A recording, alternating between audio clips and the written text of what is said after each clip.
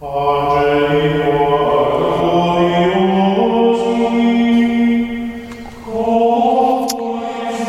back to Real Presence Live.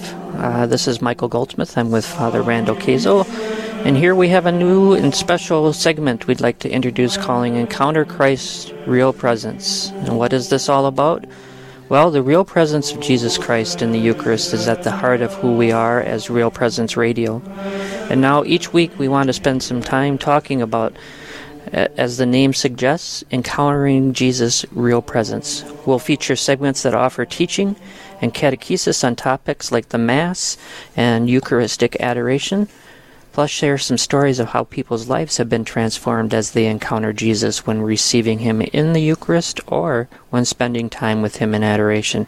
So this morning we're going to focus on the miraculous and looking at Christ's real presence in the Eucharistic miracles. Here to talk to us is Earl Markley. And Earl, thanks for being with us on the air this morning. You're welcome. Glad to be here. It's great to have you here. And so what exactly is a Eucharistic miracle? Well, there's several different kinds of Eucharistic miracles. The one everybody's kind of interested in talking about today is when the host and the blood actually turn to, or the host and the wine actually turn to His body and blood, even though it's not visibly changed. Through the Eucharistic Mass, it does change into His physical body and blood. That's the one that everybody seems to be interested in right now. Yes, Earl, Father Kazel here, and I love the miracles, and I love the teaching and the reality that our Lord is with us in the Eucharist and the miracle of the Holy Sacrifice of the Mass, and specifically the miracles. I've seen many in Italy and Portugal and other places. Sometimes when I share these miracles with others, it seems like a stretch to them. It's like, really, Father, is that really? Did you see that? When you encounter that, Earl, how do you respond? What do you say to folks when they think it seems like a stretch to them? I talk to a lot of teenagers, but in the exhibit when I'm there, when we do a presentation, I try to get people to think about, is this really possible for this to happen? And if you take people back to, if you believe in God and that He created the whole universe, and then when Jesus came to earth, He actually raised people from the dead. You get people thinking on that line, actually turning the host into His body and blood is really not that or not such an awesome event. I mean, to us it is, but compared to making the universe, it's really not that big a deal. But so it is very possible. If you can get them thinking about, is this possible, then from there on you can take them into showing them that it's not only possible, but it's what He wanted. That's what He's doing. Yeah, it's that idea that all things are possible with God, and that's you said it very well. That when we look at the Eucharist, this is not only possible with God; He actually does it. Yeah, that's beautiful. Yeah, and John, he very specifically, clearly states that too. Yes, exactly. Yeah. Can this be scientifically proven? I mean, you have people that are just so tied in, and they think, well, the Church really doesn't, have any connection to science, and really the Church throughout history has always been tied to science and had great philosophers and scientists that have, so can this be proven in our day and age? Yeah, science, I just love science because every time they test something to do with miracles or whatever, it ends up proving it to be a fact. And science has done that with Eucharistic miracles now, especially the one everybody's talking about is the one in Argentina, where they actually, back in the old days, maybe they got a blood type where they could tell it was human blood. But nowadays, they can get DNA, and we've gone to colleges with the exhibit, and one of them's a med school, and they come and they got all kinds of questions about this. Just isn't possible for this to happen, and we talk about it and help them get to where they need to be to find out this is really happening. And it's pretty exciting to do that. We love going to the colleges. It's just awesome, and it can be proven. And the DNA has really made a big difference once we got DNA testing done. And yes, right.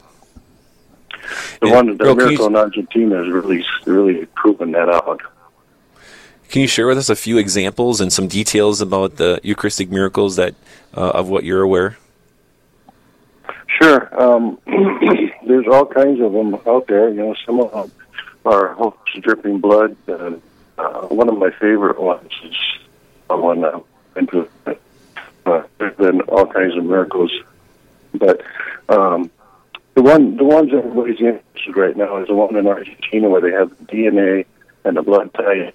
You could tell that flesh actually came from a human heart, come from the heart, part of the heart that pumps the blood. There's white blood cells in it, and well, it was really, really exciting, especially at the med students, is that they found the markers for the mother, but they can't find any markers for the father. Yeah. Yeah. And then they went to Laciano, which up until this time Laciano was the one everybody really talked about. And that was in Italy. That was in Italy 1,250 years ago. And they determined that it had the same properties as the one in Argentina, and they were able to determine this from the same man. Yes. Yep. And it's living flesh. Yeah, it's not dead. It's not decaying. It's actual living flesh when it has changed. Yep, it's beautiful. Well, we're talking with Earl Markley. This is Michael Goldsmith with Father Randall Kazel in St. Michael's Church in Pine Island, Minnesota. We're talking in the new segment, Eucharistic miracles. We're talking about in our new segment here called Eucharistic. Encountering Christ, Real Presence. I'm sorry, I had Eucharist in my mind there. But Earl, with these miracles, and you travel with them, can you tell us about what you're doing there and how you have the display and that kind of stuff? Sure. There's 160 miracles displayed there, the different ones. They were put together by a 15-year-old boy in Italy who now has passed away and is in the process of being moving towards sainthood. But we travel wherever we need to go. We put presentations on, and then people can read the exhibits. And we've had all kinds of experiences with this. Even what really shocked me was that the devil is definitely involved in trying to stop us. We've had a lot of problems, but we've had a lot of things happen at the exhibit where people are just totally overwhelmed by the Holy Spirit while they're reading these posters. And one of my favorite ones was a priest he was determined to read all the posters while they had it there, which is really hard to do because there's 160 of them. But he got in the middle of the exhibit one night and he started crying like crazy. And he's a priest from India.